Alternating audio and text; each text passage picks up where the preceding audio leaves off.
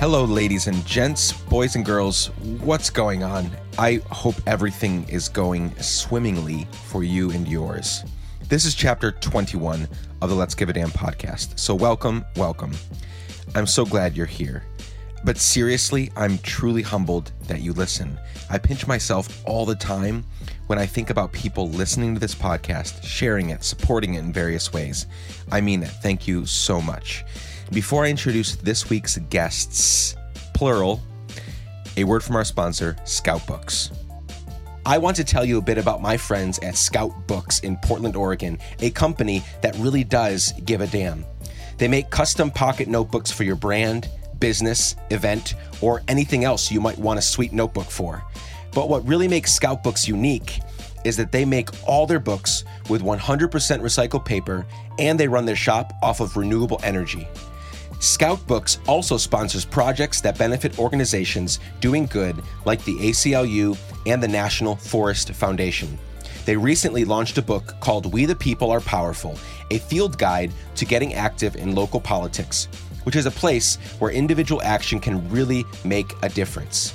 So, if you, the Let's Give a Damn listener, want to make a guide for taking action in your own community, or create a fundraiser giveaway, or just check out some well-made notebooks, Scout Books is offering 15% off anything in their store.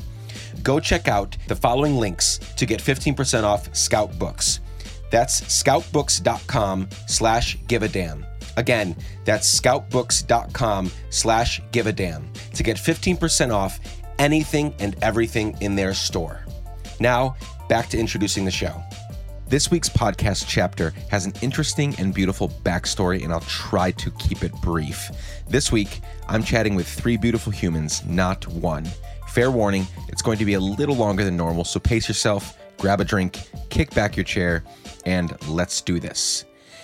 The idea for this episode began almost a year ago when I met Melissa Orozco from Yulu PR, who was on chapter 14 of the podcast, actually.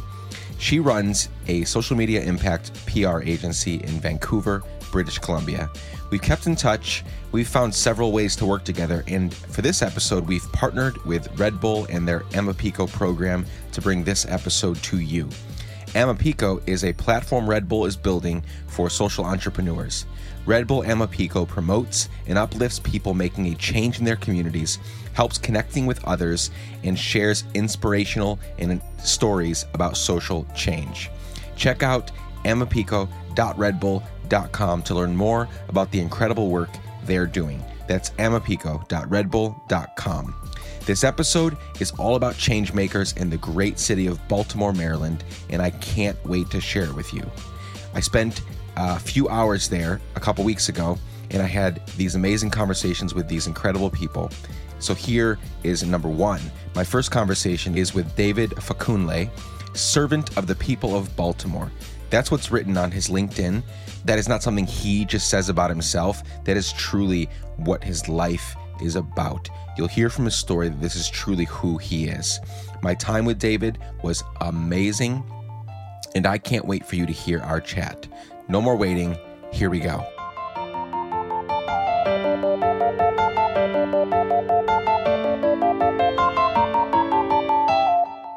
Pretty warm out there, dude. Yeah, I've been out there all day, man. Oh, have you? Oh, yeah.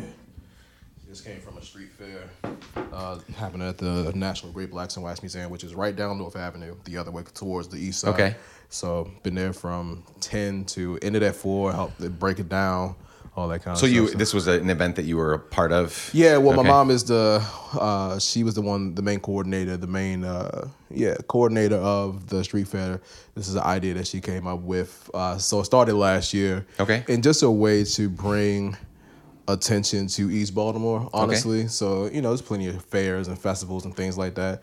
We don't get a lot on the east side, honestly. Sure. So, we have this institution, the National Great Blacks and Whites Museum, which is right in the east side, right in a neighborhood that doesn't get a lot of attention, doesn't get a lot of appreciation, honestly. So this was just a way to bring attention to this neighborhood and bring attention to the institution that chooses to remain in that neighborhood. Okay. Yeah. So you mentioned your mom. Mm-hmm. You obviously have a good relationship with, or you have a relationship with her. I have a good relationship with her. Yeah. Okay, good. So let's talk about let's bounce right off of that then, and just Tell me about, before we even get into who you are today and what you do and the kinds of ways that you're impacting Baltimore, let's talk about the things that shaped you to become that. I try to leave this open-ended, but go back as far as you want to. Talk to me about childhood, family dynamic, good experiences, bad experiences, just the things that shaped the David that I'm sitting in front of today in this chair. Okay. So the museum that I mentioned was integral in shaping me to who I am. So the National Great Blacks and Wax Museum was the first, and I think it's still the only wax museum that's exclusively dedicated to Black history. Okay. Telling the true history of Africans and the African diaspora, the good, the bad, and the ugly, and learning the true history of myself and my people, particularly as it relates to this country, was the most crucial education I could have ever received, because it gave me a knowledge of self that prepared me to deal with a white society. Okay. And it's not that any aspect of society has been adversarial to me, but it's easy to be swallowed up in the monster of this culture and to lose yourself when the depictions of people who look like me are anything but positive. Sure. We get no benefit of the doubt in this country. So if that was all I knew about myself, I wouldn't be who I am. But I was really empowered. That's really the optimal word. Empowered with knowledge and understanding and wisdom about what it truly means to be Black. And that has carried me to where I am. My parents, of course, and they encouraged that as well. So education was very important in my family. Both my parents have master's degrees. So that only left me and my sister with two choices: get a PhD or get a medical degree. So I'm getting a PhD and my sister's getting a medical degree. Amazing. That's how that turned out. So education was very important. It was always seen as the way out. I mean, we were middle class, so I'm not going to, and I'm very honest about my upbringing. Sure. I never lacked for anything. I didn't get everything I wanted, right, but I never lacked. Same. So, but education was still seen as the way out, and I think my parents exemplified that. So I'm pretty sure my mother was definitely one of the first in her family to go to college and get a degree. My father immigrated to the United States from Nigeria for an education. So education clearly very important, and they instilled that in us. But also cultural education. So not just academics, but cultural education, physical education, artistic education. So we really had a holistic educational upbringing as me and my sister as kids. And that allowed us to be as holistic as we are, even though we have our disciplines, to have a holistic perspective and a holistic approach to what we do. So those things have definitely shaped me, and just all the people and all the institutions just along the way.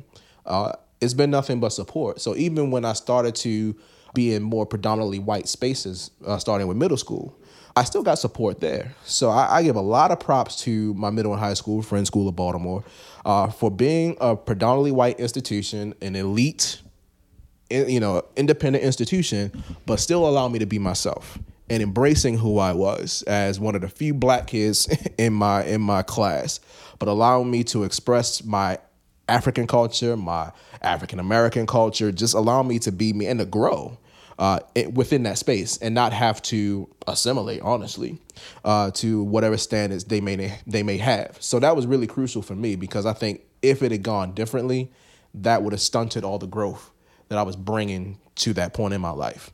But instead of it being stunted, it was appreciated and it was acknowledged. So it really strengthened everything I learned. So, as I progressed from there to college and now to grad school, people can't tell me anything. Like, I know who I am, I know what I stand for, and I know exactly why I'm doing the things that I do.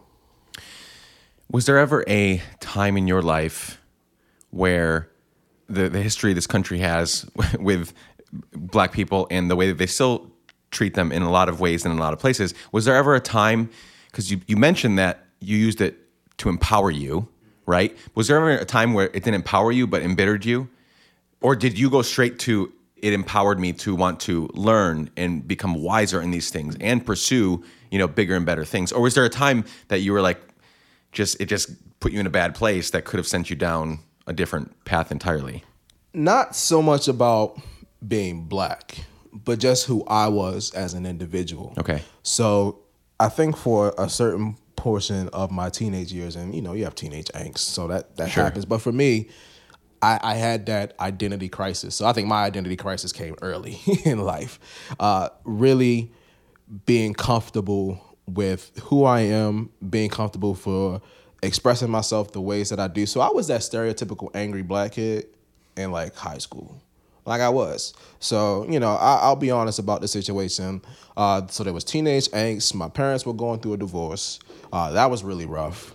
And I think if there was any point where I felt like the black kid, it was a few years in high school. Not so much that anyone was alienating me. I think I was alienating myself more than anything else. And I really was. And even some of the teachers picked up on it. It was. I had a conversation with my vice principal, and she just kind of like cut through, the little mean mug and stuff I wanted to do. And I ended up breaking down crying in her office.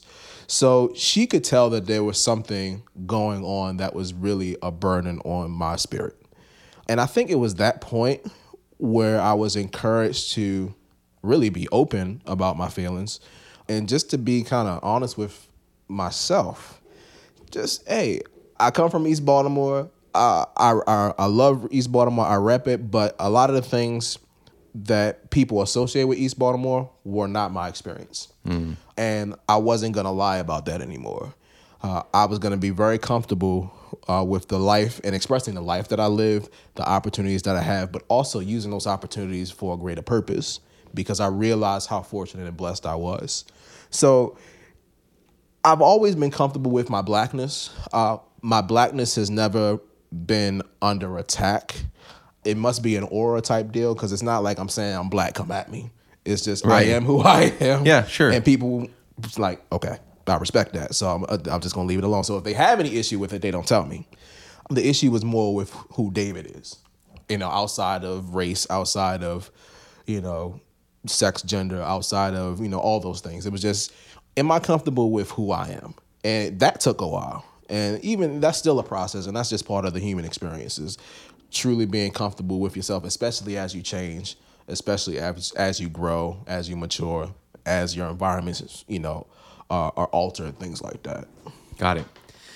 You are the Policy, Community Engagement, and Outreach Fellow at the Baltimore City Health Department. I was. Okay. So that ended the end of May. Okay. For funding issues. Okay. But that's fine. It was a good experience, though. Okay.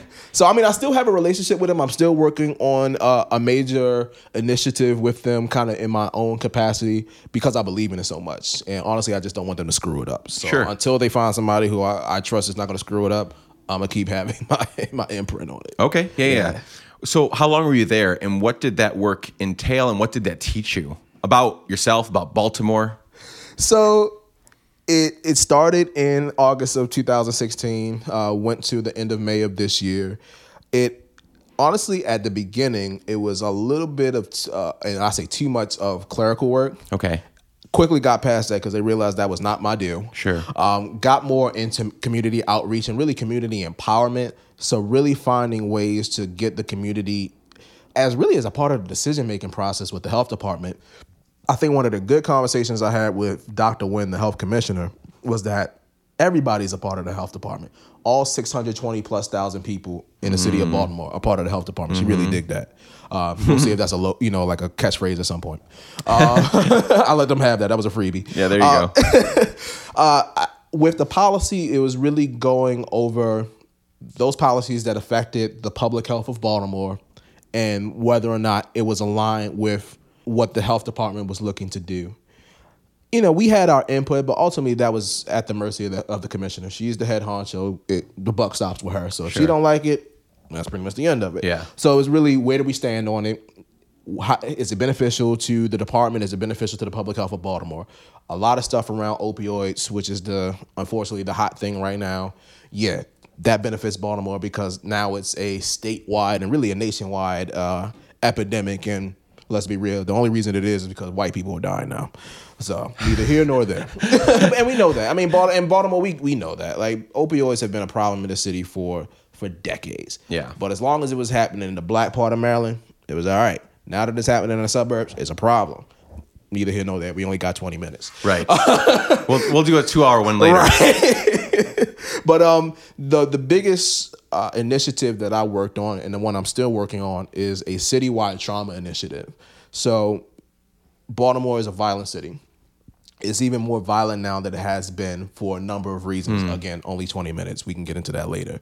But people are dying at a record pace in this city. This is not a big city, but the pace in which people are dying in this city dwarfs Chicago, it dwarfs New York. You know, because we're only 620,000 people. We have hundreds of murders. What people are slowly starting to acknowledge and appreciate is the trauma that people have suffered and are suffering in this city. So we can start with the history of Baltimore. Baltimore is the archetype for hyper-segregation. So Chicago, you know, with its separation between North Side and South Side, they learned that from Baltimore. You still see the ramifications almost as if it hasn't changed in 100 years. The city looks the same way from a structural level now the way it looked then, where blacks are in certain areas and whites are in other areas. And then you just kind of have the gentrification moving into another area, pushing the the lower income, which typically is black and brown, out. Those are traumatic experiences. So that's trauma on a structural level, on a systemic level. Then you have the traumas of poverty, you have the traumas of abuse, you have the traumas of lack of proper mental health, you have the traumas of racism, you have the traumas of... So all those things are burdens that everyone's experiencing, and certain people are experiencing more. The ramifications and the residuals of which, one is violence. I mean, it's so cut and dry. It is that straightforward in a lot of ways. It's a lot of moving pieces. We can talk about drug use. We can talk about drug trade. Well, why are people doing that? There's no other jobs available. There's no other opportunity for economic sustainability. So if I can't get a job with a livable wage, well, if I know I can hustle rocks, if I know I can sell weed, I can sell Molly and Percocet and make way more money than I would make at a McDonald's or any other institution, the ones that would even hire me, then that's what I'm going to do. So the one thing I say is that people are making bad decisions, but they're only giving bad choices or detrimental. I won't even say bad, detrimental choices. So they're making detrimental decisions. And those detrimental decisions are affecting not only themselves, but their families, their friends, random people. So if we start to address the many traumas in which people are living in this city, violence, which is a residual, will go down. But we have to do it in a holistic way.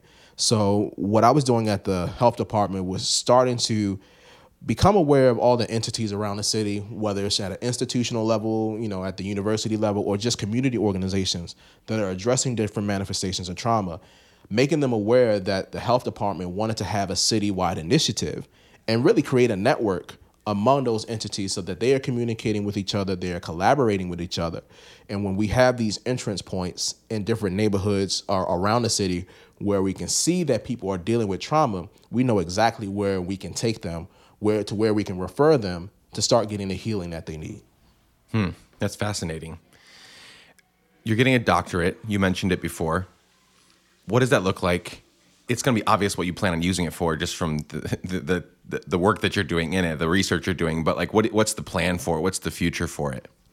The one thing I say about any type of terminal degree, especially with PhDs, MDs are pretty straightforward. You're an MD, sure. You go into medicine for the most part. With PhDs, what it really does is provides a lot of flexibility.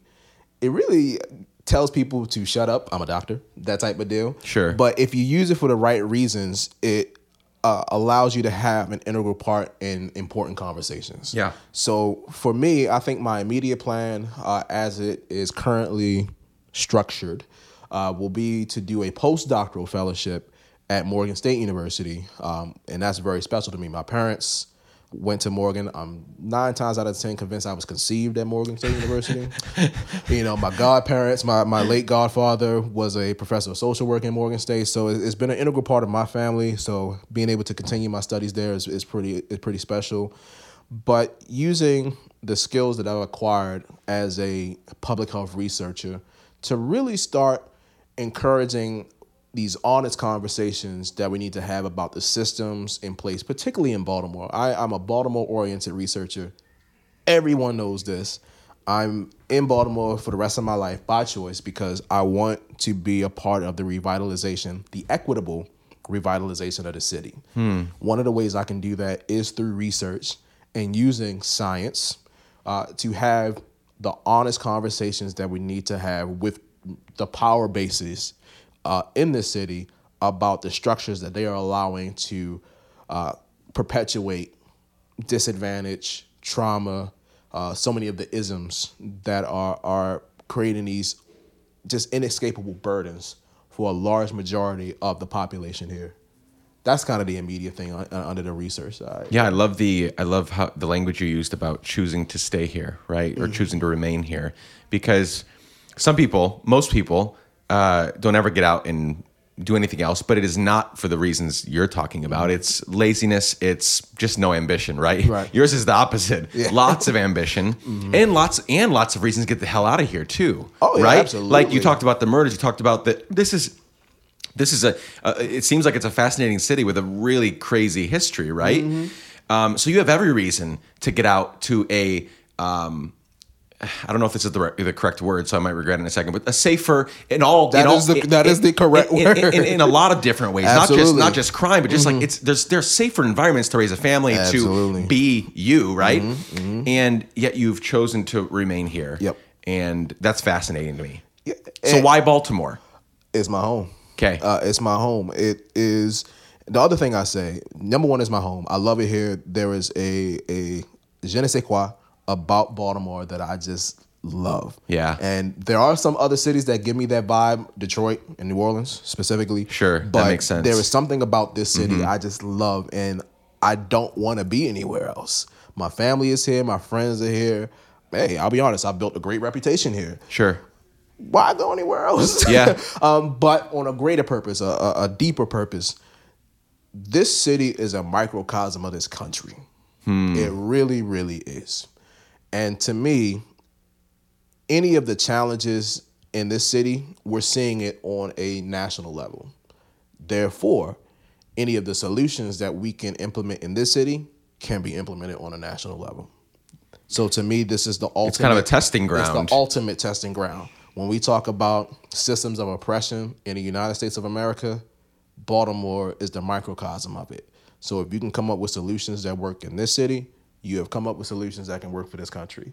I hope that I am fortunate to have enough years in my life to at least put pieces in place to start putting some of those solutions to the test and to see them implemented, so that once it has been shown that it is an effective solution, an effective strategy, we're just upscaling to address the issues of the country. I hope you have all the time in the world to do that, because that seems like really important work. No, and it starts small, and that's fine. Totally. It starts small, and it starts with building trust. So I know that it's easier for people to have trust in me when I say I'm from this city. Yeah. We have a what's the right term? Not an inferiority complex, but we're very protective of our city. So it's almost like your little brother. You may crap on your little brother all the time, but as soon as somebody else does it, there's a problem. Same thing about Baltimore. We'll crap on the city till kingdom come. But as soon as somebody else does it, we got a problem. Stay the hell Don't away. talk about my city. You know what I'm saying? So we are very protective of our city, even with all the challenge, and it has a bunch of them. So to me, establishing trust with the community is very important. We need the people. We need the people, and I want the people to feel empowered. So one of the things, the only silver lining I'm taking out of this current political climate, the only one, is that people are being empowered. Sure. It takes somebody as just completely inept as who we have. I won't even name them. Sure. As who we have at the top of the executive branch to say, you know what, enough is enough, and to realize the kind of power that the people actually have. So yeah, there are a lot of terrible things that they want to do. There are a lot of terrible things that they've already done, but there are a lot of things that have already been stopped because the people said, no, not happening. So utilizing and harnessing that power that they are realizing that they've always had to address things on the local level and the state level. Because the federal, of course it's the federal government, but things really happen on the local level. I mean, you can have cities thrive even in the midst of the chaos in Washington. Absolutely. So if you realize the effects that you can have in your city, in your town, your county, your state, do that. Yeah. And that's what I want to be a part of. So establishing trust with community, utilizing my resources, my prestige, and I put it in quotations because a PhD is just 3 letters, man. Like, Sure. it's just a piece of paper. What is it? I'm like, there are idiots with PhDs. So to me, very true. So it's like, it's what you do with that prestige that's most important. Right. So utilizing that prestige to have the honest conversations in spaces where they would never have those conversations is what I want to do. But not just say, you're screwing up here, you're screwing up there, but it's like, this is what we can do to actually solve these problems. And encouraging them and showing them there is a benefit to you too. There's a benefit, whether it's economically, whether it's politically, whether, hey, we can play the game. If you want to do that, fine. What's in it for you? Let me tell you what's in it for you. And then it's also benefiting the people as well. So for me, it's really being, and I call myself a mercenary for change. And I say that because, one, typically you have to pay me. But two, you'll find me anywhere. Sure. So I have the ability to work in government. I have the ability to work in academia. I have the ability to work in art and culture and community. I've been afforded those opportunities and those abilities to navigate seamlessly. Yeah. So even as a 6 foot, 260 pound black man with locks and a beard, for those who can't see me, I don't look out of place. Sure. In those spaces. Yep. Even though by all estimates, you can hold your own. Should. Yeah, for sure. But I hold my own. I am right in place in those spaces, and I bring this honesty and truth to those spaces. But I do it in a way that is appreciative and acknowledging of people's perspectives. So the one thing that frustrates me, and I get it, I absolutely get it. We have to approach the division that we see in this country with a level of understanding. Can I understand why a lower income rural person in Kentucky votes for a guy like him? Yeah, I kind of can. Does part of me want to say, ha, I told you so, with all the things that are going to happen because he does not have their back at any point? Yes, I do. But that is an opportunity to say, you know what? There are people that can be put in place that can look out for your interests and my interests, even though we don't have the same experience. Yep. And you are not that far away from being black as you may think you are. You know what I'm saying? But it takes discipline and it takes a spirit of understanding to do that, because that is hard. These are it's not all of them, but these are the same people that wouldn't spit in your direction because of the misperceptions that they have about people that look like me or people who are of a different life than them. So to show them compassion, to show understanding is difficult, but it's in those moments that you can create the biggest allies. Yeah. That's the one thing I've learned. It's easy to say, oh, you don't agree with me? Well, bump you then. Right. No. I'm willing to grow with you. I'm willing to introduce you to a reality that you've never been exposed to. And that's usually what it is. And then if you do it in a way that, again, is acknowledging of their experience and acknowledging of their perspective, they'll get it. I mean, most people get it if they're given the opportunity to get it. Yeah, it has to be a much more humble conversation that takes place, because it can fall apart very quickly, as it does every day on Twitter and Facebook and everywhere and in person, because we lack we lack this empathy, we lack this trying to understand what they're going through, and realizing that they're a real person with real experiences, real heart, real soul. And we're all seeking the same things at the end of the day, right? And I think when those things are acknowledged, we can all sit around with some food and some beers and just hash it out and end up closer together by the end of the night or the end of our time together. I love that. You and I are here partly because of, or actually mostly because of our relationship with Red Bull Amapico. And they're here in Baltimore. Platform empowering social entrepreneurs. What is your role with them, and how do you see your role with them and just their presence here empowering the social just the social change aspect of Baltimore? So my role has been, I like to kind of coin it as maybe a consultant, an advisor. The one thing I appreciated about the team of Red Bull when they came into the city is they knew that they didn't know. That's important. Exactly. That's especially from a huge brand like that, right? That's humility. Like we just talked about. That is humility to say we don't know. So they came to Impact Hub. They were connected to people in social entrepreneurship or social change. And those connections made other connections. That's how I came about. And the way that I have worked with them is just letting them know, hey, this is what's going on in the city. These are people that would be beneficial to your cause, and you would be beneficial to their cause. So really just being a connector is what I've done. I've also done workshops. I've done some in Baltimore, some in DC. I did one in New Orleans. Leading workshops around storytelling and being able to tell the story of you, the individual, you, the organization, as it relates to your social change initiative, whatever the case may be. Helping people to harness and understand the power of the story.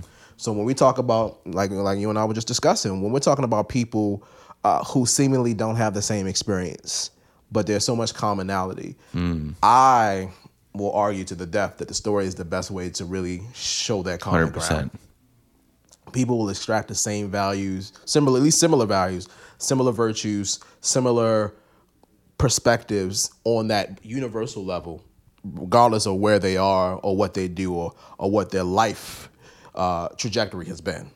I love that about storytelling. So I think when it comes to the social change space, people need to utilize that more. And so the workshops that I've done is help people realize, hey man, your story is as powerful a weapon in your arsenal as any other thing you bring to the social change space. So that's been my role with them. I love it. Love it. As we wrap up, I have a hypothetical question for you. All right. The scene is someday when you die, which will hopefully be many, many, many years from now. I'm hoping in War II. All the people you've impacted are in the room. Family, friends, people you've worked with, worked for, worked over. Like, everybody's there. Everybody is there to honor your life. That'd be a good death. And for some odd reason, I'm giving your eulogy. I am speaking your legacy over these people as they, come to honor your life. What do you hope that I'll say on that day? That David Olayiwoye loved his people. That's it. I hope that my life is a manifestation of love, no matter what I've done. This is an interesting hypothetical. I shouldn't be thinking about death as much as I do, being 30 years old, but I do. Just because I appreciate the fragility of life. 100%. It can go away at any point, and I don't know when I'm going to die. So I don't necessarily live my life like it's the last, because I'd be doing a lot less productive things. Sure, if I totally. did. Yeah. But I live life with an understanding that it could end at any point. Any point. So I want people to know, starting with my family, that I love them. I want people that I've worked with in the arts, in culture, in academia, government. I love them.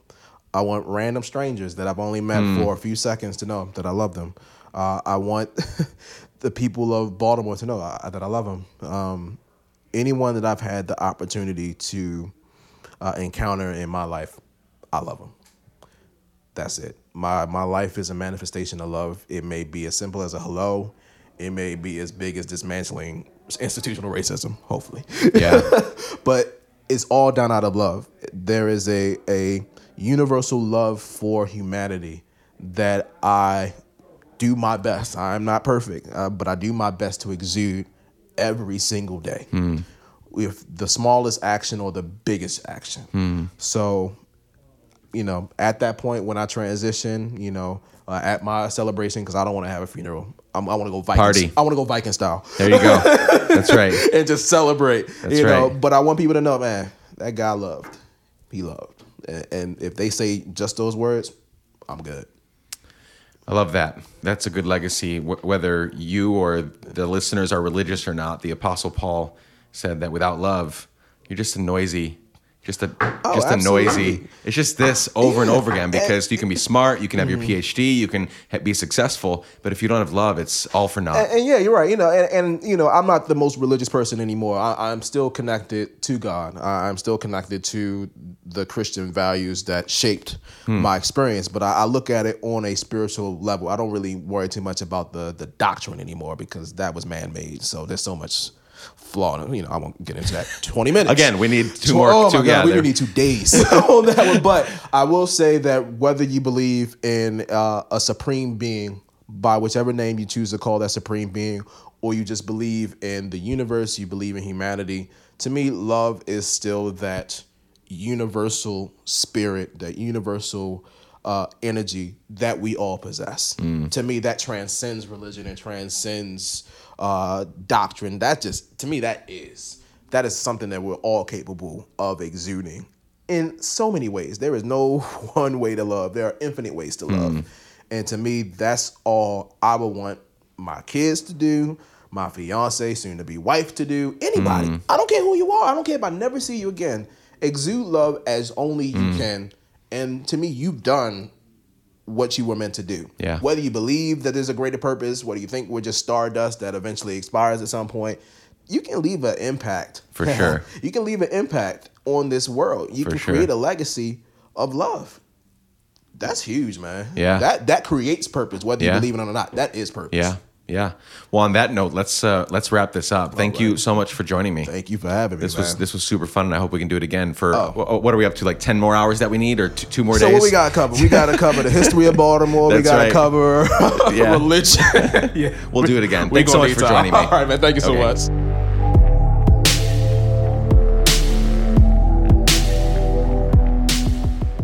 Next up is my conversation with C. Harvey. She's an artist, a creative genius, and an agent of change in the city of Baltimore. I loved hearing her talk about her struggles, her victories, and even some of the things she is doubting right now in her life. It's a raw conversation with such a beautiful soul. I hope you enjoy my conversation with C. Harvey. Here it is.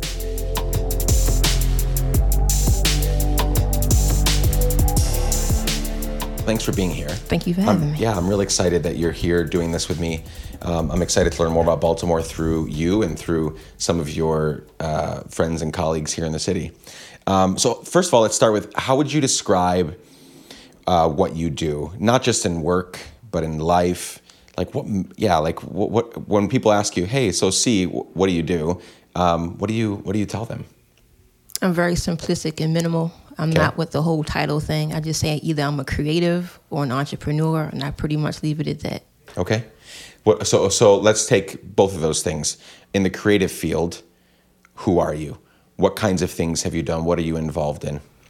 So about 7 years ago, I launched Generation of Dreamers, which is a contemporary streetwear brand. So through fashion, design, apparel, in that regard, I guess more recently, I'm now a bona fide artist. I have my own exhibition, another one coming up. So anything visual and design, that's where my creative prowess comes in, and like creative strategy from that end.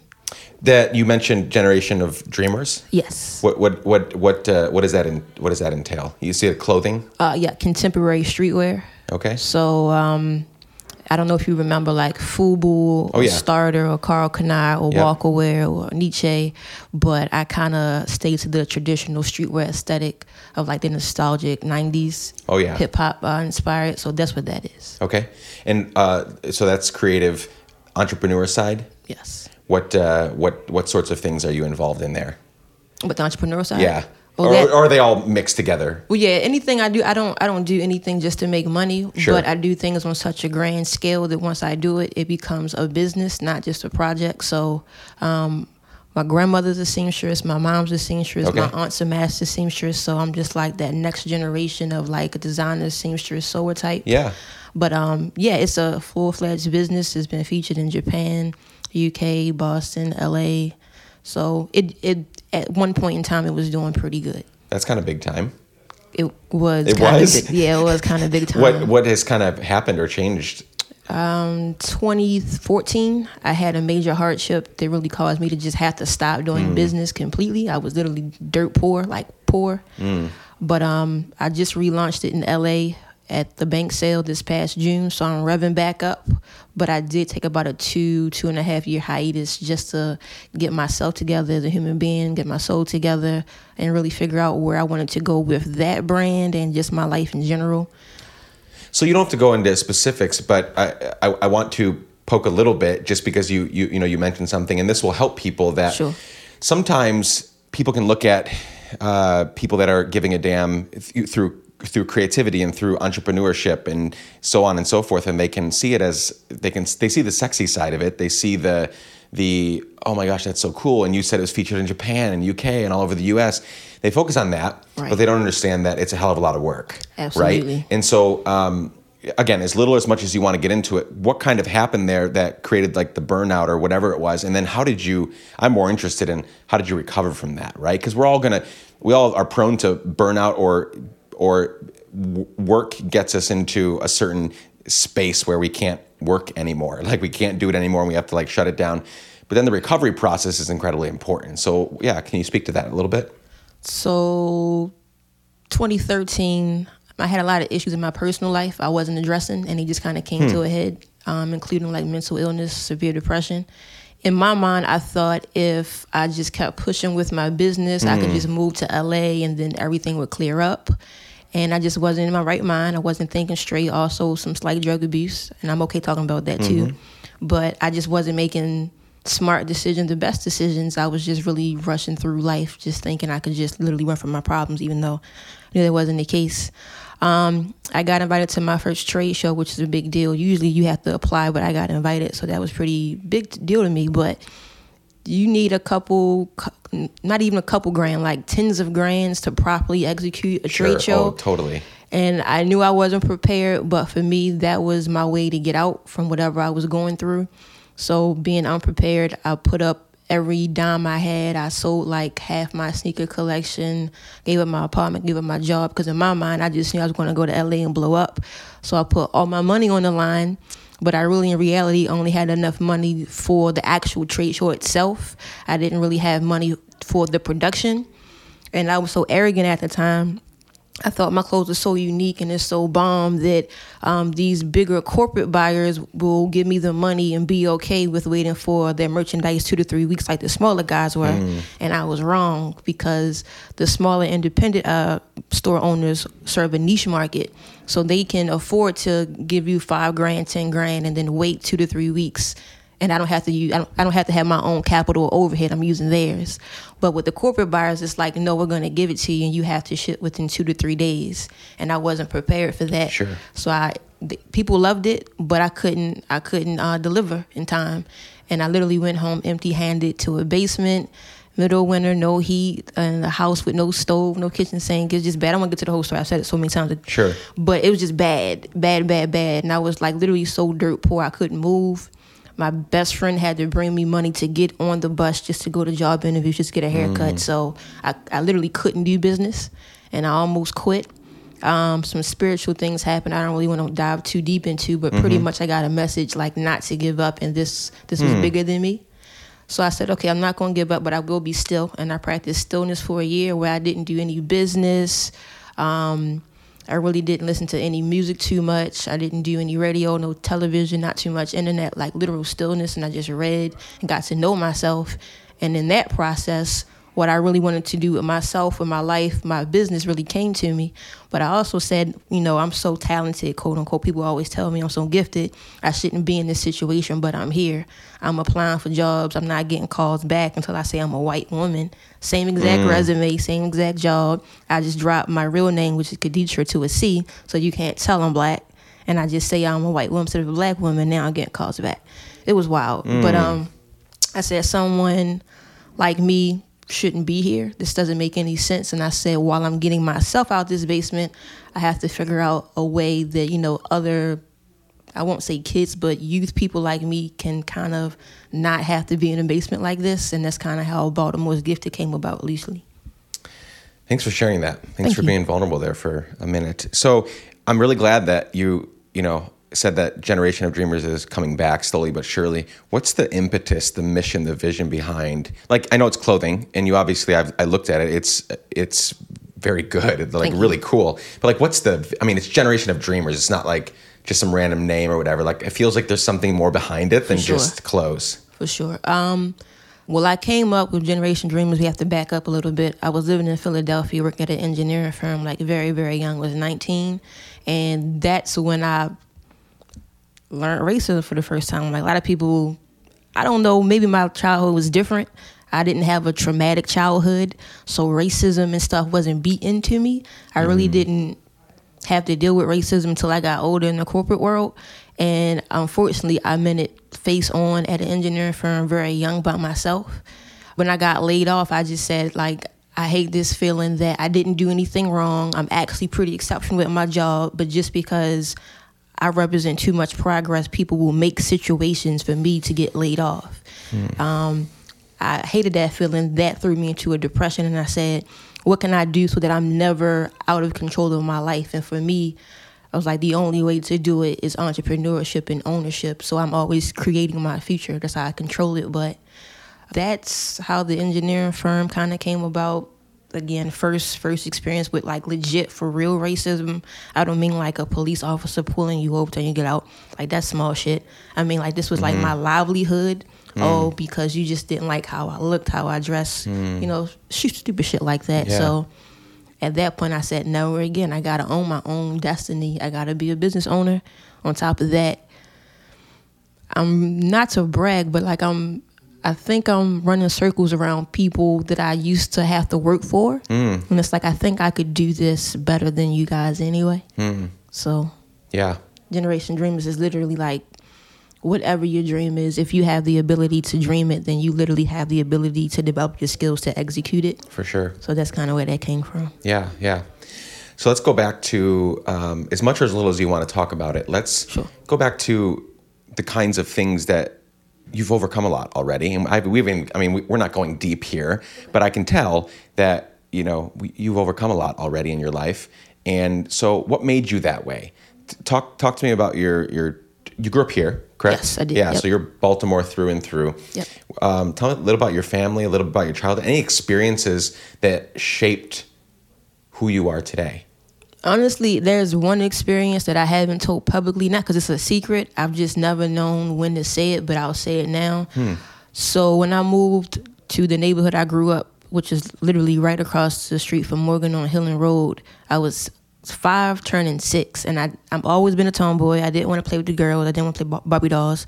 All I wanted to do was play basketball, and all of the boys were older, and they would not let me play. And it got to the point where I had to interrupt their games constantly. And then finally, the head leader or whatever, his name was Jason. He said, if you want to play, you can play, but you got to fight first. And I said, cool, I'll fight. And I'm thinking I'll fight somebody my size. I was 5 going on 6, and the boy he chose was 13. I got my ass whooped, ran in the house. Yeah. I ran in the house crying, went in the basement, pulled myself together. About 15 minutes, I went back out and said, let's do it again. I got my ass whipped again.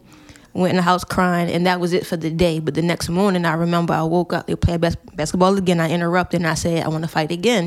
And I remember he just looked at me and said, like, you really want to play that bad? And I said, yes, I really want to play that bad. So he said, you still got to fight, but you can pick now.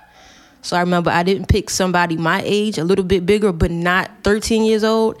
And he didn't beat me. I didn't get to the ground. He didn't get to the ground. And after that, I played basketball. So I think for me, that's kind of where, like, you just kind of can't deny me from anything comes from. Like, literally, I had to fight just to play basketball. That's ridiculous. So that's kind of where it comes from. Yeah, yeah. That's incredible. Thank you. Thank you for sharing that. I mean, obviously, that's playing out today. Like, that is kind of happening today with you bouncing back from, you know, this whole trade show thing and then not having anything and then being aware enough to practice stillness for a year. I like that term and that idea because we don't do that enough. And then now you're kind of like in recovery mode and, you know, doing a lot better.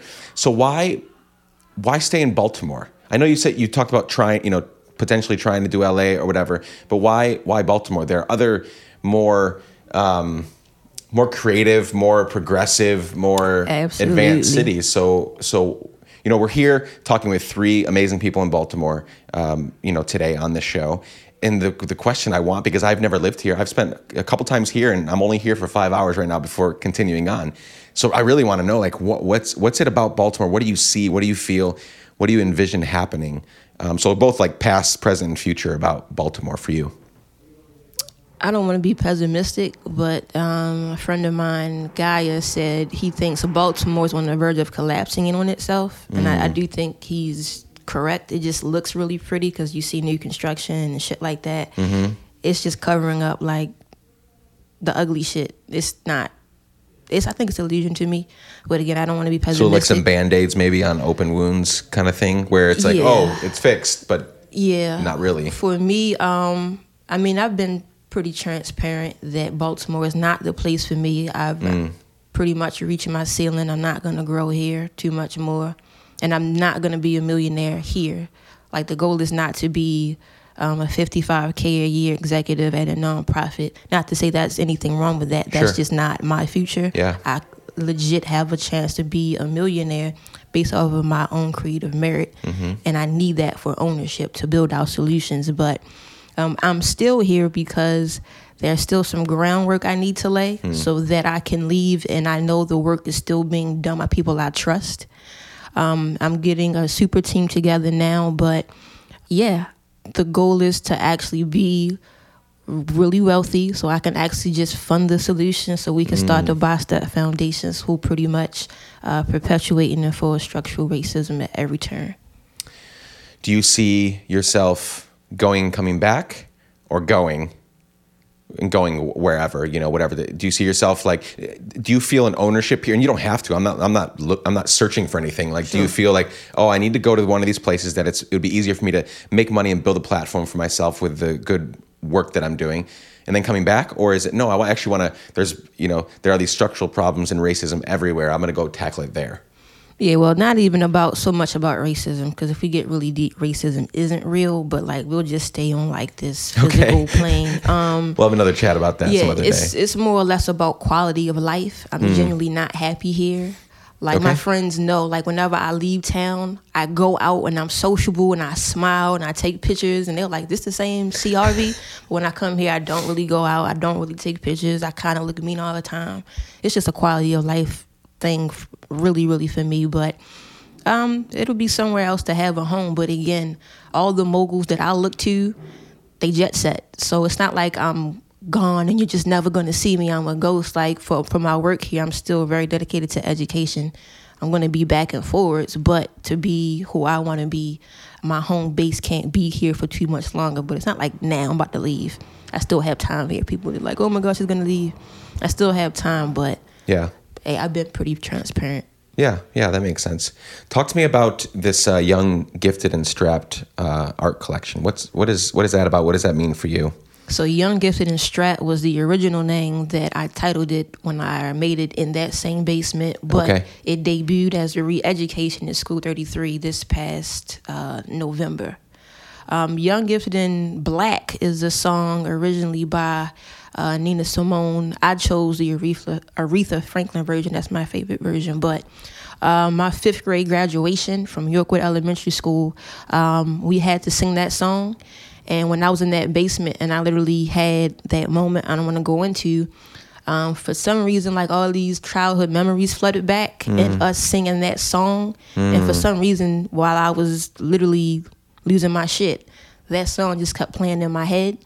And the art kind of came along as well. So I just named it, instead of Young, Gifted, and Black, Young, Gifted, and Strapped. And a good strap is just to have a weapon or something to defend yourself. And I felt like in that basement, I was developing some type of mechanism to defend myself for whatever was coming next. And now that I'm here, I completely understand what was happening. That makes sense. What does the future hold for you? I know you've explained some of it, but if you could envision, I don't know how old you are, but you've got a lot of years left, hopefully, on this earth, working and serving people and loving the cities you live in. What's kind of the dream? Generation Dreamers, I'm building that to be the thing that pulls everything. That's the thing that actually has the potential to be a multi-million-dollar brand. So I'm really building that out to be a legit global brand. Well, last time it was just small accounts. Sure. I want this to be, like I said, something like FUBU, where it's we're talking about $1 billion. Yeah. It really can be that. From there, I want to use those earnings to continue to fund philanthropy as well as Baltimore's Gifted. And again, just become the VC, just become the foundation where my people don't have to keep going to other people to ask for help. You can just come to me and I'll bankroll our solution. So it's really just I'm a beach bum if I could be. I love the beach. I just would really love to be on the beach with my family and literally just fund whatever we need through my business enterprises. I love that. Well, I'm super excited about the work that you're doing. Thank you so much for sharing this with us. I always ask this. This is the last question I ask of. Okay. All the questions kind of vary depending on the conversations I have, but this one always is dead last, and it's my favorite one to ask because I'm really interested in what you have to say about this. So the last one is a hypothetical question, and someday, for some odd reason, in front of your family, your friends, the people that participate in your clothing brand and all of the companies that you own at that time and all the companies that you funded through your VC thing, at some point, for some reason, I'm giving your eulogy. I am speaking your legacy in front of all the people that love you the most. What do you hope that I would say on that day? What do you hope your legacy is? I would hope you would say that I died in complete control and ownership of my mental, emotional, and psychological faculties, and that I inspired other people to be in control of their soul too. It's a good legacy. Thank you. Well, thank you so much for joining me today. I'm really excited to share this story and the others that we're going to tell about Baltimore. And I encourage you to continue for the time that you have here, to continue loving and serving the people around you through, you're obviously very gifted. Thank you. And yeah, thanks so much for joining me. Thank you for having me. I really appreciate it.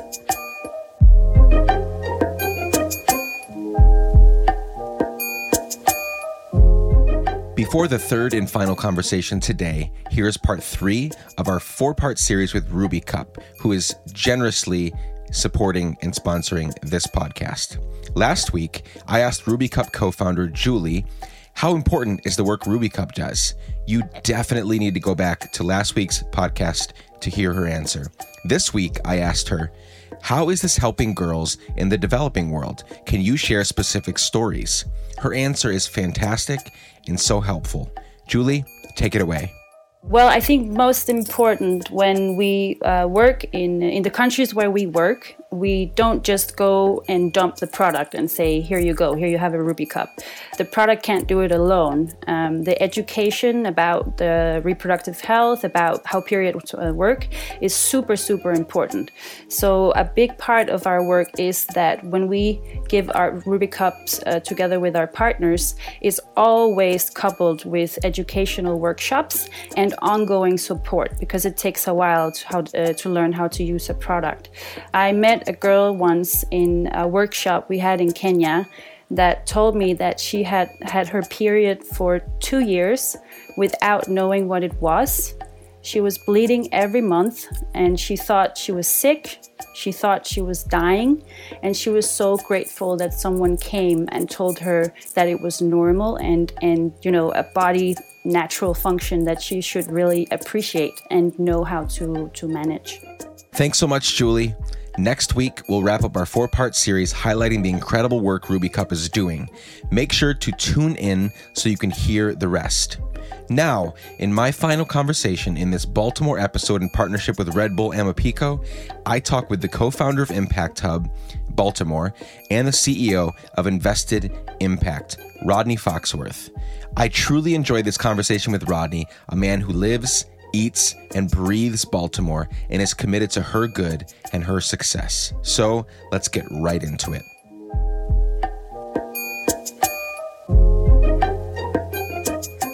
Okay, Mr. Rodney Foxworth in the house. Thank you for being here, first of all, and for helping set this whole thing up. Yeah, absolutely, man. I'm happy to help. I've been talking with 2 of your friends and colleagues and fellow superhumans here in Baltimore, being agents of change. So it's been a really fun. I mean, I don't know that much about Baltimore, right? Like, I've been here a couple times, but it's not one of those cities that I think it's becoming a little more, but it's not a destination. Right. It's like you live here or you're passing through. So I love meeting new people and experiencing new cultures and people groups. And so this is a real fun, at least 5 or 6 hours for me. That's about the amount of time I'll be here. I went and had lunch at this, what's the name of it now? It had like comic book. It's like a vegan, they do a lot of vegan, vegetarian foods, like a diner. Lost City Diner. Yes, that one. It was really good. I'm a vegetarian, and so I was looking for a vegetarian place, and it was super good food, friendly people. That was really fun. It's a great spot. It's a great spot. Yeah. It was. I was very pleased with everything that I had there. So before we get into I don't even know where to start with the work that you're doing, and we'll get there. All the stuff you've accomplished and the stuff you aim to accomplish in your life. Before we get there, though, I want to figure out a little bit about your early life, the kinds of things that shaped you into who you are today, right? Because I believe I can directly look back at people, specific circumstances, things that happened to me, And I can tie those directly to a lot of both the good, the bad, absolutely. and the ugly of Nick Laparra today, right? And so tell us, those that are listening, a little bit about yourself, as little or as much as you want to tell, family, siblings, the environment you grew up in, experiences that shaped you to be the Rodney Foxworth that I'm sitting next to today. Yeah, absolutely. So I am a local Baltimorean. Is that what they're called, Baltimoreans? Baltimoreans. I love it. Yeah. So I spent most of my adult life, most of my life here in Baltimore. And when I think about it, it's pretty simple in terms of, how I got shaped into being the person I am today, particularly as it relates to working for social justice, working for social change and social impact. I grew up in Northwest Baltimore predominantly. Baltimore is a majority African-American city. And I grew up in a community that was majority African-American, working class. I was fortunate enough where both of my parents were working, which is a great thing to witness on a day-to-day basis. Growing up in a place like Baltimore, and I'm a first-generation college student. My parents didn't go to school, but they were very hardworking, industrious people that really cared deeply about education and the opportunities that were afforded by education. And so as my mom told me, though she'll deny this because she's denied it before, but she did tell me this, even though she wasn't in a position to help me financially with school, the expectation was that I was always going to go to college. And I think that was a unique experience in and of itself because, not every one of my peers growing up in the community that I grew up in had similar opportunities. Sure. But it really starts with my parents. My mother has worked for the courthouse in Baltimore City for 35 plus years. Oh, wow. Working in the criminal justice issues. And, I probably had this kind of life-changing thing happen to me when I was in middle school. I was about 12, 13 years old. I had become really depressed because I had gone through a series of what we call in Baltimore bankings. I got jumped a lot. And just wasn't, just got depressed. I was a straight A student, and then for 2 years, I was a C+ student after that. As a result of the depression. Yeah, just sort of, and maybe even calling depression is probably too much, but just sort of this anxiety, I guess, to put it, if I had to put it in words. Sure. And then, what my mom did one day was told me, one, don't travel home after school. Come into my office, come to work at the courthouse. Downtown. In downtown Baltimore, and I would just sit outside of her office, and what I recognized was that this very long line of African-American males about the same age as I was then, and the oldest was about how old I am now, and I'm 33 years old. And I just remember sitting there thinking, this is very odd that there's this line that's going in to meet the judge, and it's all African-American males, and they're all young. And I realized that what my mom was trying to do was set me up to understand that despite all the challenges I was going through, I had so many opportunities, and I needed to think much more critically about, the conditions that put people in situations, individuals, particularly African-American men in Baltimore City, where they're going to be engaged in and interacting with the criminal justice system in ways that other populations of people just aren't, right? Sure. And so my mom was brilliant in that way because she did it very subtly. It wasn't preaching to me. It was just over time putting me in a position to recognize that. Exactly. And I think between the experiences of growing up in Baltimore City, having a deep connection to individuals that are impacted by issues like drug addiction and criminal justice issues, poverty, homelessness, that I sort of took it upon myself to do work in areas that really impact people's lives. And originally, I started off as a journalist. I was a freelance writer, wrote for publications in Baltimore, but also up and down the Mid-Atlantic, in the East Coast. And I was very young when I was doing it. I wrote about politics. I wrote about, social justice issues. And then at some point, I recognized that I really wanted to try to have a direct impact or a more direct impact on the issues, and I entered into the social sector. Okay. That's fascinating. Do you have any siblings? I do. So I have two sisters. As I mentioned earlier, my parents didn't go to college, but probably at least certainly by next year, my parents will have 3 kids who have graduated college. My sisters are twins. Crazy. So I have twin sisters. Older, younger? They're younger, much younger. I'm 11 well, years I guess, younger. you just said they're about to finish college. Yeah, okay. Yeah, so I'm 11 years older, so I'm sort of like a brother uncle.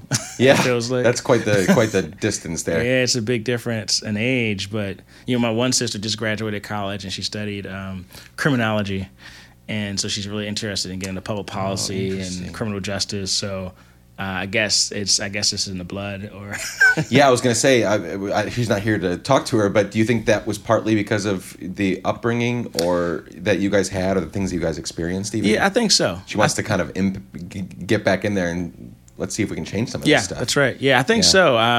We're remarkably different, but also very similar in the ways that we see social injustice and the issues and the things that are unfortunately adversely impacting people that look like us and others, of course, but in a place like Baltimore, so disproportionate. Many of the issues of the city, and you pointed out that most people aren't familiar with Baltimore. They kind of see it in their way to DC or to Philly or It's always like you're passing through. You're passing through, right? But I do believe that Baltimore. The Baltimore's changed so much since I've been around, since I've been alive, and in ways that are both great for the city and also point out the inequity in the city at the same time. And so you'll see a lot of construction and a lot of new things happening. And then the question I always ask is, how does that affect negatively or positively, individuals that grew up in communities like the ones I grew up in, right? Yeah. Does it have any effect, right? Like, does it have any impact, or is it a bad impact? Sure. And so those are the questions that I ask myself. And I think that there's so many opportunities in the city for any kind of population of people, right? Whether you're a young professional, if you're someone that grows up in a neighborhood that is poverty-stricken, we can have much more resources and opportunities for those folks. And that's sort of the question, is like, how do we bring more equity and make sure that people are included in all the great stuff that's happening in the city? So it's not just the haves and the have-nots are still continuing to be excluded. Yeah. Talk for a few minutes about Invested Impact. Mm-hmm. So Invested Impact is an organization that I started about 2.5 years ago. I had worked in philanthropy and social entrepreneurship for some time, and recognized that one of the big barriers to ensuring that individuals and communities had proper access to resources, economic resources in particular, were because decision makers oftentimes, whether deliberately or accidentally, did not include folks into the equation. Sure. And so because of my experience working with philanthropy and corporate partners, wealthy individuals, created Invested Impact really as an intermediary that could influence and partner with institutions and individuals that had phenomenal access, privilege, power, resources, to get them to invest directly into individuals and communities that they had either disinvested in or had never invested in, and to do it in more creative ways that actually would unlock the potential of people that already had the potential, but just were seeking investment, right? Both financially, social networks, cultural capital, those sort of things. And so we work with all sorts of institutions, whether, like I said, either corporate, we work with a lot of small family foundations. We work with individuals that have resources that are looking to, for example, fund individuals working in different communities. We do that work in Baltimore. We do it across the country as well. You also co-founded the building we're sitting in right now, That's Impact right. Hub. Mm-hmm. And for those of you that are out there listening, you don't know what Impact Hub is. There are, 90 sites around the world? There's 90, 100 of these Impact Hub communities around the country and the world, right? Mm-hmm. It's a global network. Yeah, it's a global thing. I used to be part of the one briefly in Seattle. So why do that? Because after I ask this question, I'm going to read... I'm going to just mention a few things that you've been involved in, are still involved in. You're very accomplished, right? As a young dude.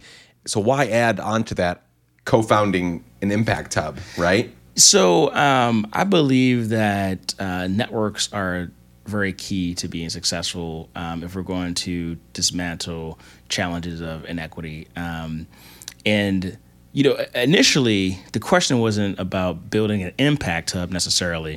What happened was in about 2012, 2013, myself and Press Adams, who's a co-founder and also the director of operations for Impact Hub Baltimore, we visibly recognized that there were so many individuals in Baltimore that were doing phenomenal things, out of their own pocket, got no resources. I mean, tape, glue kind of things, entrepreneurs, social entrepreneurs that are committed deeply to these issues and were really world class, right? But no one really knew who they were at the time. Sure. And so really we started convening folks that we recognized to be just extraordinary.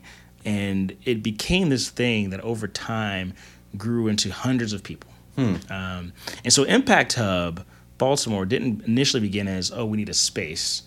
Physical location, a physical space. It initially came from the fact that we recognized that there were individuals throughout Baltimore City that were doing phenomenal things, that were world-class leaders in their own ways, that needed resources and needed to be connected to each other more. And so the concept sort of came together when we were interfacing and engaging with this powerful network of people, and space was a need, right? Particularly we don't have many resources. If you can get a low-cost space, that would be great. And so Impact Hub Baltimore, like a lot of the Impact Hubs, but I'll speak specifically to Impact Hub Baltimore, is more than a physical space. It's more than four walls. It's a platform for individuals doing remarkable things, right? And so it's, yes, you can get office space, but it's really about connecting to individuals that are working on similar issues or might be working on different things.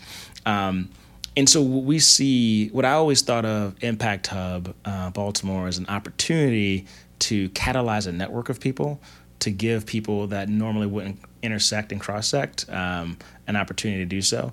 So I think that, I've been privileged to be a part of so many opportunities for making change in the city. And Impact Hub has been a very visible example of it, right? I mean, people can literally walk into the doors, right? I think it's been a great opportunity for people to see people doing great work, to make it more visible, to make it easier for people to get connected to resources. Yeah, no, that makes huge sense. I'm not going to list some things. What I want to do is I want you to mention, because I want the things that come to your mind. What are some of the important teams you're on, things you're a part of, things you've been featured in, boards that you're on? And then I have a one-word question that I'm going to ask after you mention some of those, because a lot of people listening with Let's Give a Damn, essentially, I'm trying to do a lot of things, but one of the main ones is take away the excuses that people come up with for not giving a damn, right? Because they can come up with so many, right? Best of intentions, go into the day or go into the new year saying, I'm going to be an agent of change. I'm going to do this or that. I'm going to answer the call that's in my heart. And then by this time the next week, they're still binge watching the shows every night on Netflix and not moving on those calls that they feel in their life. And so what are those important things in your life that you're a part of? Because it's not just one job that you have. It's a long list of things that you're involved in. So mention the important ones, and then we'll go from there. Yeah, so I'll name a couple. I'll name three, okay. I think. So one, I sit on the board, actually co-chair an organization called Thread, which is an organization that works with the lowest performing high school students currently in 3 high schools in Baltimore City. It begins in their freshman year after they've ended their first semester, and the average GPA for these students is below 1.0 as they enter. Wow. Yeah, even though Thread is in 3 high schools, because of the transient nature of Baltimore City Public Schools, I believe the students are now across 17 high schools, right? Because they move on to another high school. When you look at the data, the population of students that Thread works with, anywhere between only 6 and 10% of them are going to graduate from high school on average. However, the comparable students that are in Thread are graduating at 95%, right, from high school. And so that's pretty remarkable. And so that organization is led by a phenomenal social entrepreneur that I've respected for some time, Sarah Heminger, who's an Ashoka Fellow, an Echoing Green Fellow. So she's been recognized globally as a phenomenal social entrepreneur. And they do world-class work, and the organization has grown significantly since I've been on the board, which has been great. So that's one thing that I think is needs to be pointed out. And it's also a great thing for Baltimore. Sure. Right?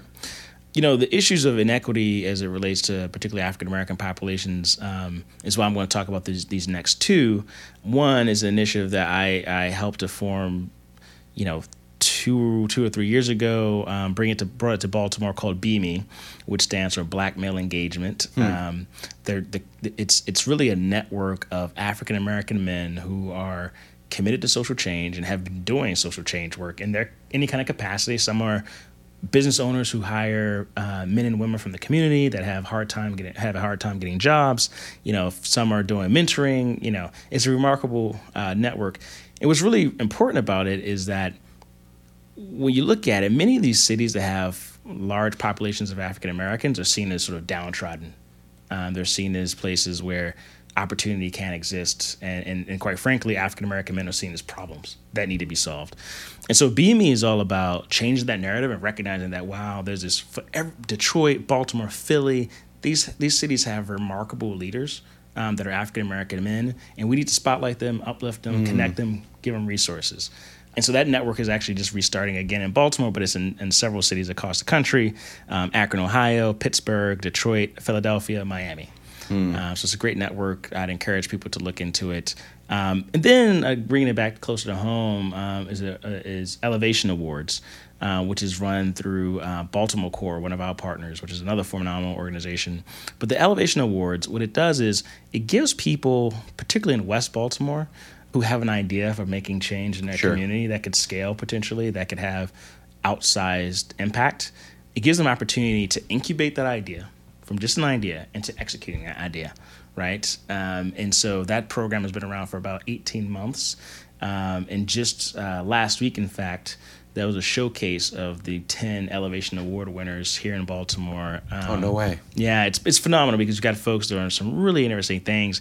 Brittany Young, who is from Baltimore and created an organization called B360, which uses sort of dirt bikes as a way to engage individuals and young people in STEM education. Right. So, what she recognized was, a lot of folks will see this 13-year-old African-American boy as like he's dirt biking, must be reckless, must not have any kind of skills. But what she's saying was, wow, no, actually, this guy has a lot of skills that can be applied in the STEM.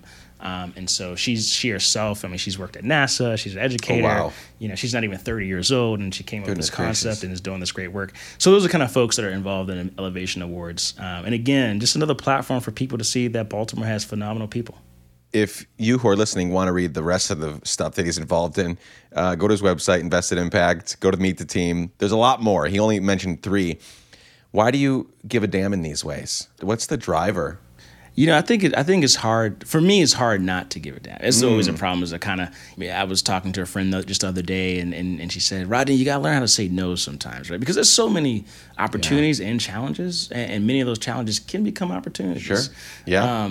And so I care because, to be frank, on any given day, I could be impacted by any issues that I'm working on, right? And I think we all need to understand that when we're doing something that's considered charitable or social impact or social justice, however you want to frame it, that you need to really look at it from the perspective that we're all impacted.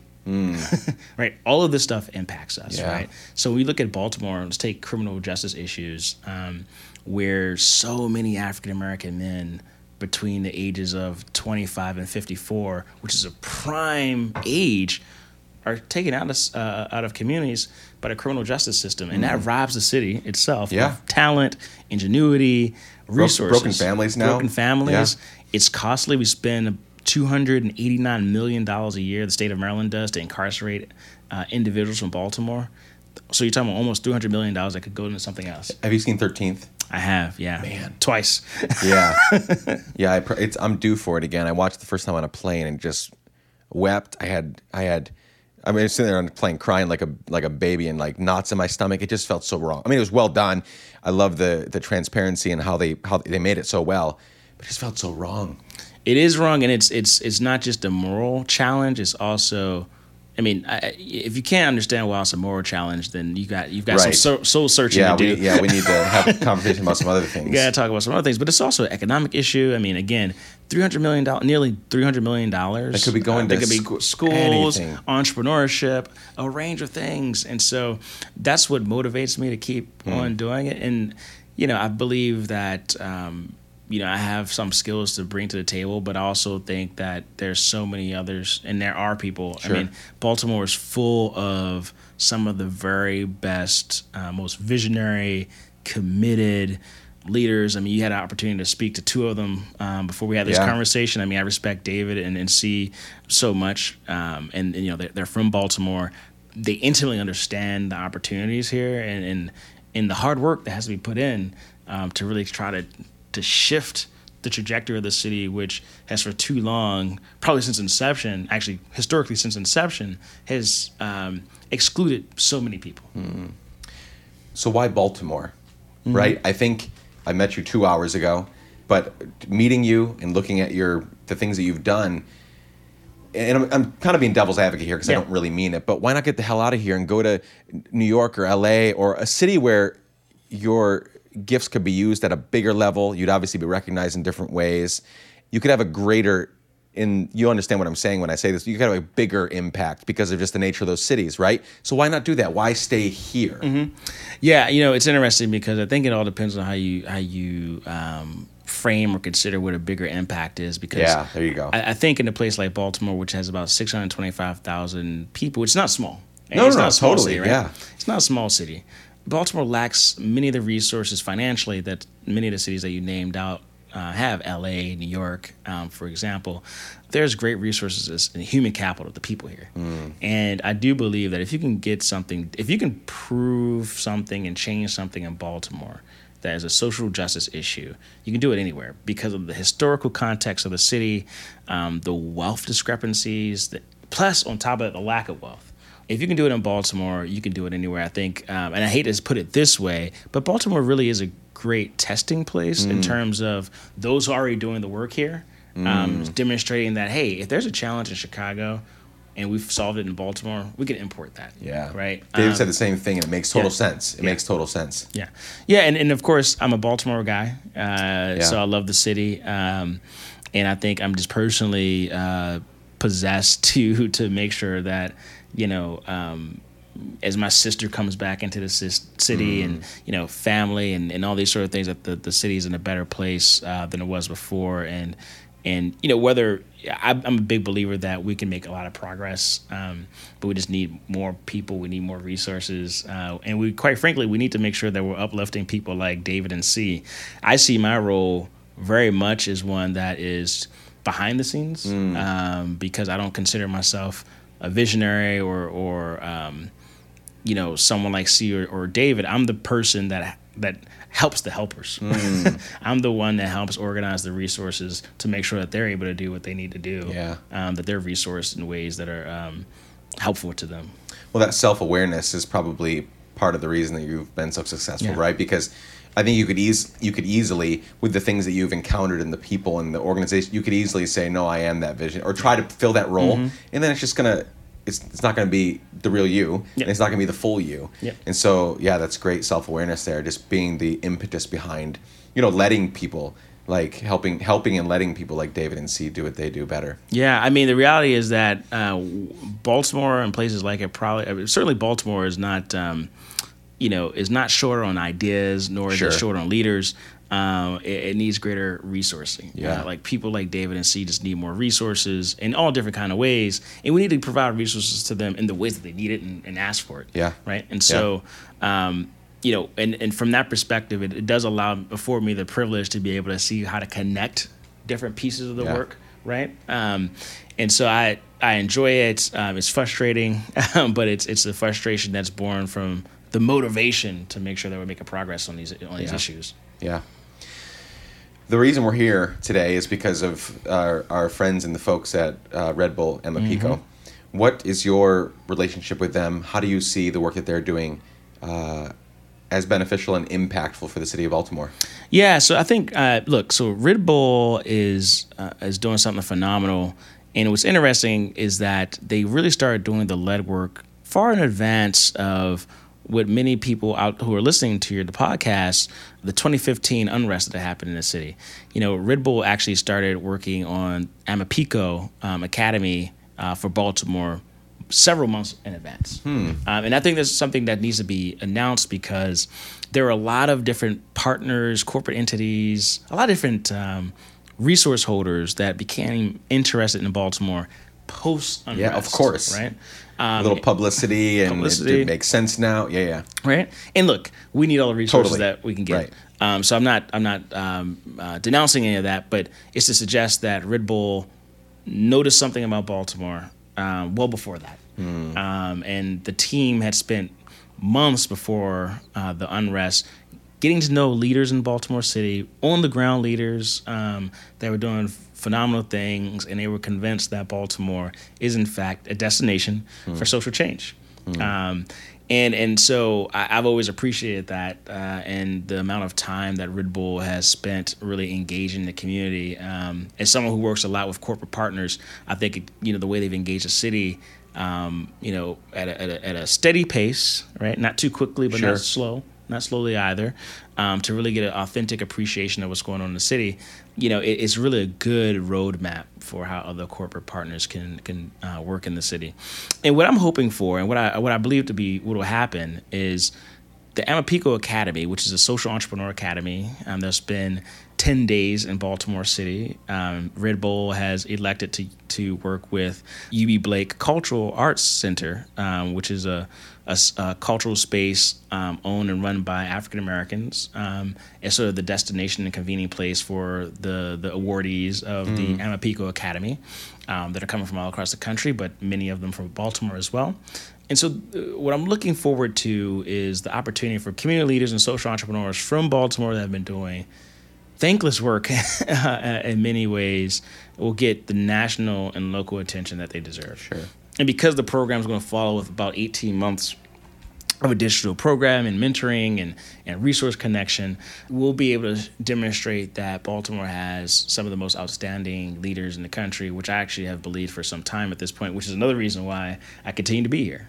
Because there's some of the best social entrepreneurs and community leaders that you can find right here in Baltimore. And so I'm looking forward to the muscle that Red Bull can put in terms of marketing and promoting these individuals and connecting Baltimore leaders to the resources that they have long needed. Love it. As we wrap up, I'm going to paint a hypothetical scenario. The hypothetical scenario is that someday, for some odd reason, I'm going to, on the day that you pass away, which hopefully is many, many years from now. I hope so, thanks. In front of your family, your friends, all the people you've impacted, and all the organizations you've worked with, they're all there. They're all there to honor your life. And I get to give your eulogy. What do you hope that I'll say? What legacy do you hope that I'm going to speak over these people that are there honoring your life?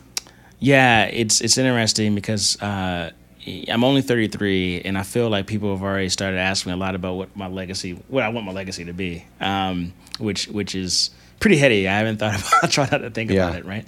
But I'm simple in a sense that my favorite writer of all time is James Baldwin, and The Fire Next Time was a book I read. I was about 12 or 13 years old. It was the first book that I read that I felt was written for me. And there's a line in The Fire Next Time in which he's writing to his nephew. And he says, James Baldwin says, he just wants to be a good writer and an honest man, right? That's what he wants to be remembered for.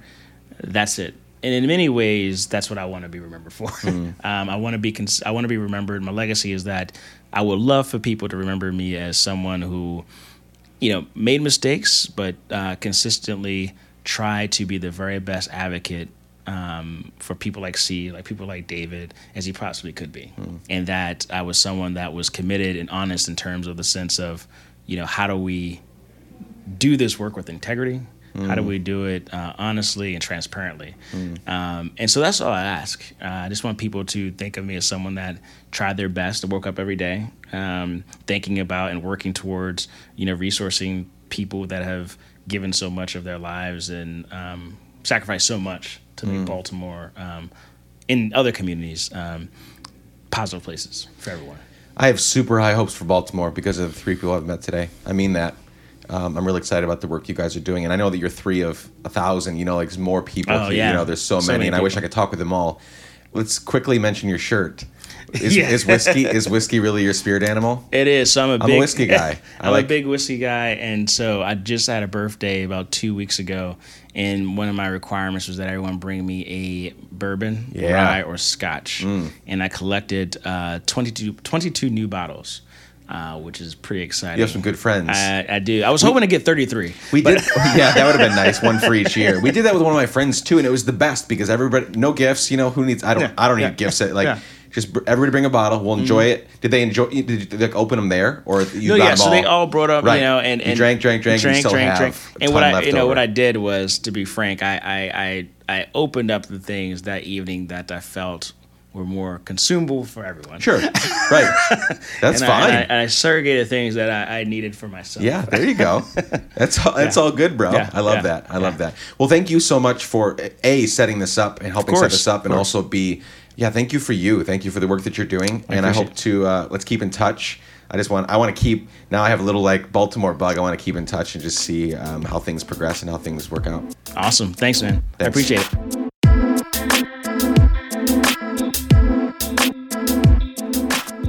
That was so much fun. I know this was a long one, but great conversations, great change makers. I hope you have been encouraged and challenged. So thank you for joining me.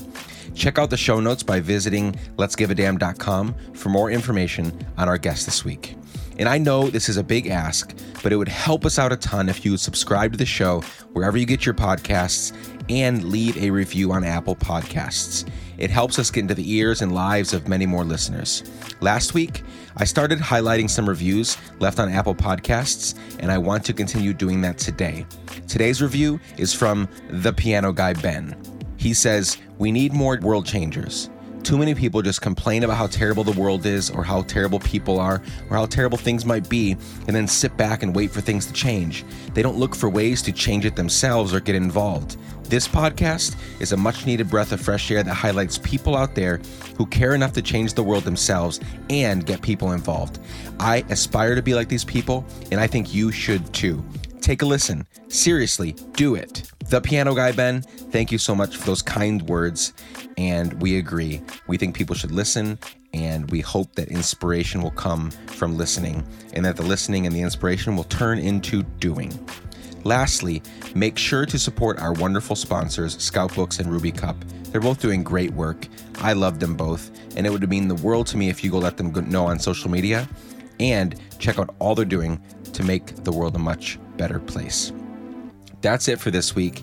I cannot wait to spend time with you next week. So much love to you and yours. Bye for now.